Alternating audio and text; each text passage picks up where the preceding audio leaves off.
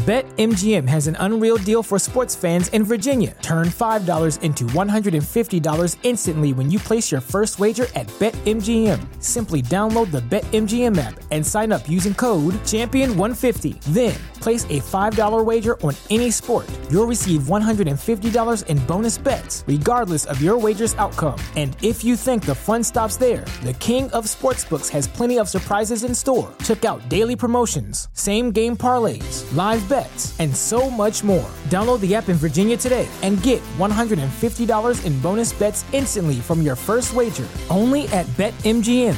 BetMGM and GameSense remind you to play responsibly. See BetMGM.com for terms. 21 plus only. Virginia only. New customer offer. Subject to eligibility requirements. Rewards are non-withdrawable bonus bets that expire in 7 days. Please gamble responsibly. Gambling problem? Call 1-800-GAMBLER. Promotional offer not available in Washington, D.C. So the first good thing that you already have is the hits. You already have the hits ready. So you already have that ready.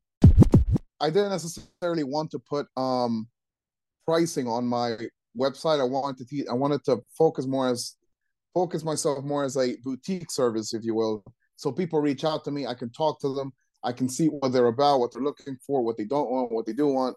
But that started to become kind of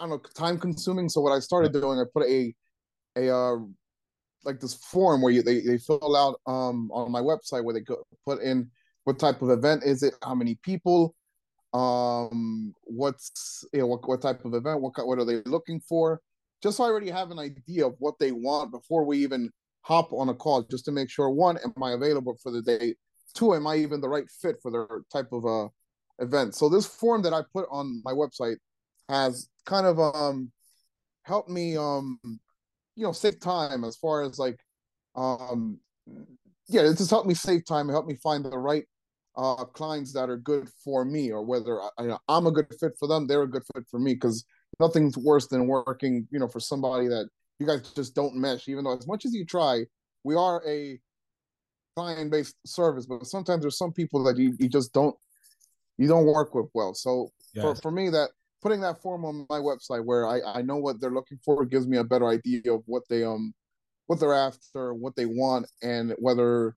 them or I are a good fit. Okay. Mm-hmm. I like that. You have the form, automation tool, makes your life easier. I mean, the management. I mean, hey, DJs, take notes. What are some of the common mistakes that you see wedding DJs, or even maybe yourself, when you first started off? What are some of the common mistakes that DJs make while DJing a wedding? For DJing a wedding, just I think just sticking to too safe to a playlist, if you will. Like, I guess like I said, I come from an experimental background, so sometimes I want to throw something that doesn't, like, on the dance floor. I want to play something that I think would resonate with the crowd, but not everyone knows. Maybe a few here and there, but those few in there on the dance floor, they know what I'm referencing, and they react to it, and that big reaction I know is coming up. So I recorded on my phone, or because you see when I record on content or whatever. So I record that specific moment. I kind of know I'm gonna get a reaction to it. Okay. So I record it just so I have that reaction caught on video, and then I could share it on social media.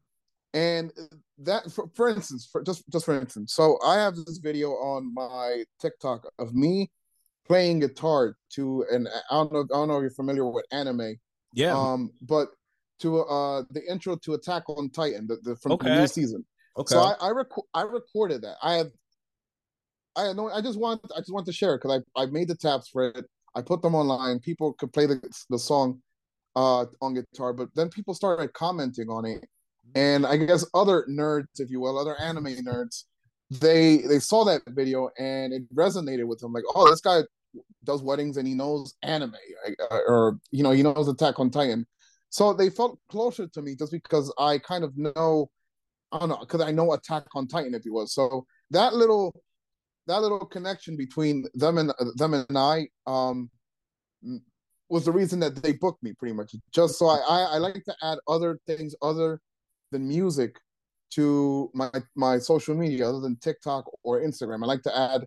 This could be anything, any whatever topic you like, whether you like reading, whether you like movies, whether you like anime. Just don't necessarily make it all music or all. Don't make your social media all music. Make it something about something you're reading, something you like watching, family, whatever, and that would resonate with people. So that's something. I guess that's a mistake that I see people. Other DJs posting on social media, just posting all about only music. Like just post other things that non DJ people or people that aren't DJs can resonate with you if you were, in this case, it being anime.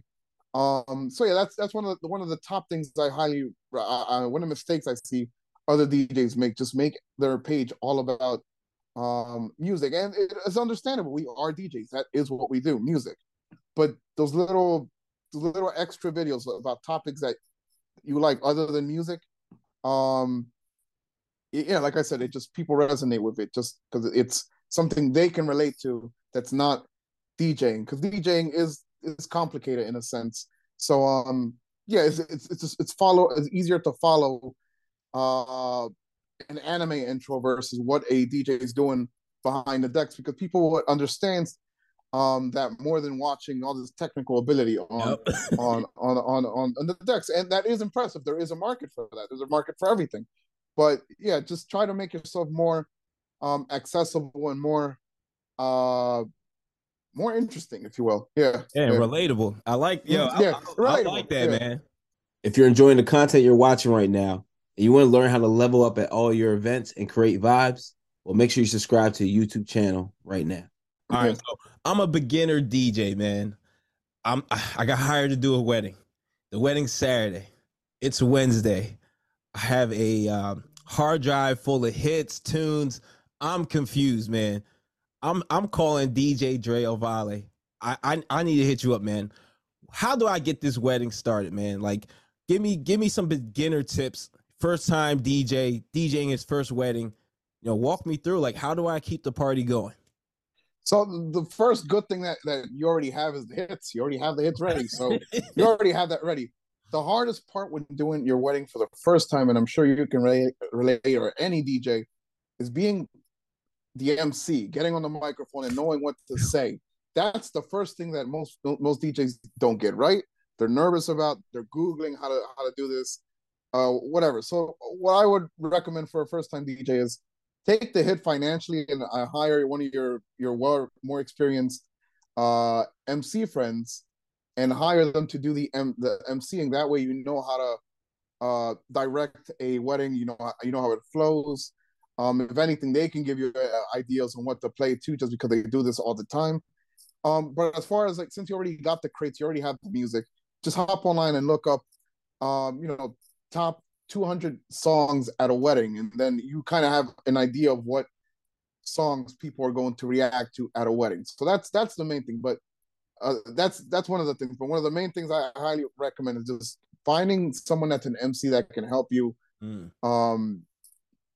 help you move a wedding around, because that's the toughest part, I think, out of weddings, to delegate time management, to know what to say, to ask the right questions. So with an MC more experienced than you, I think they can help you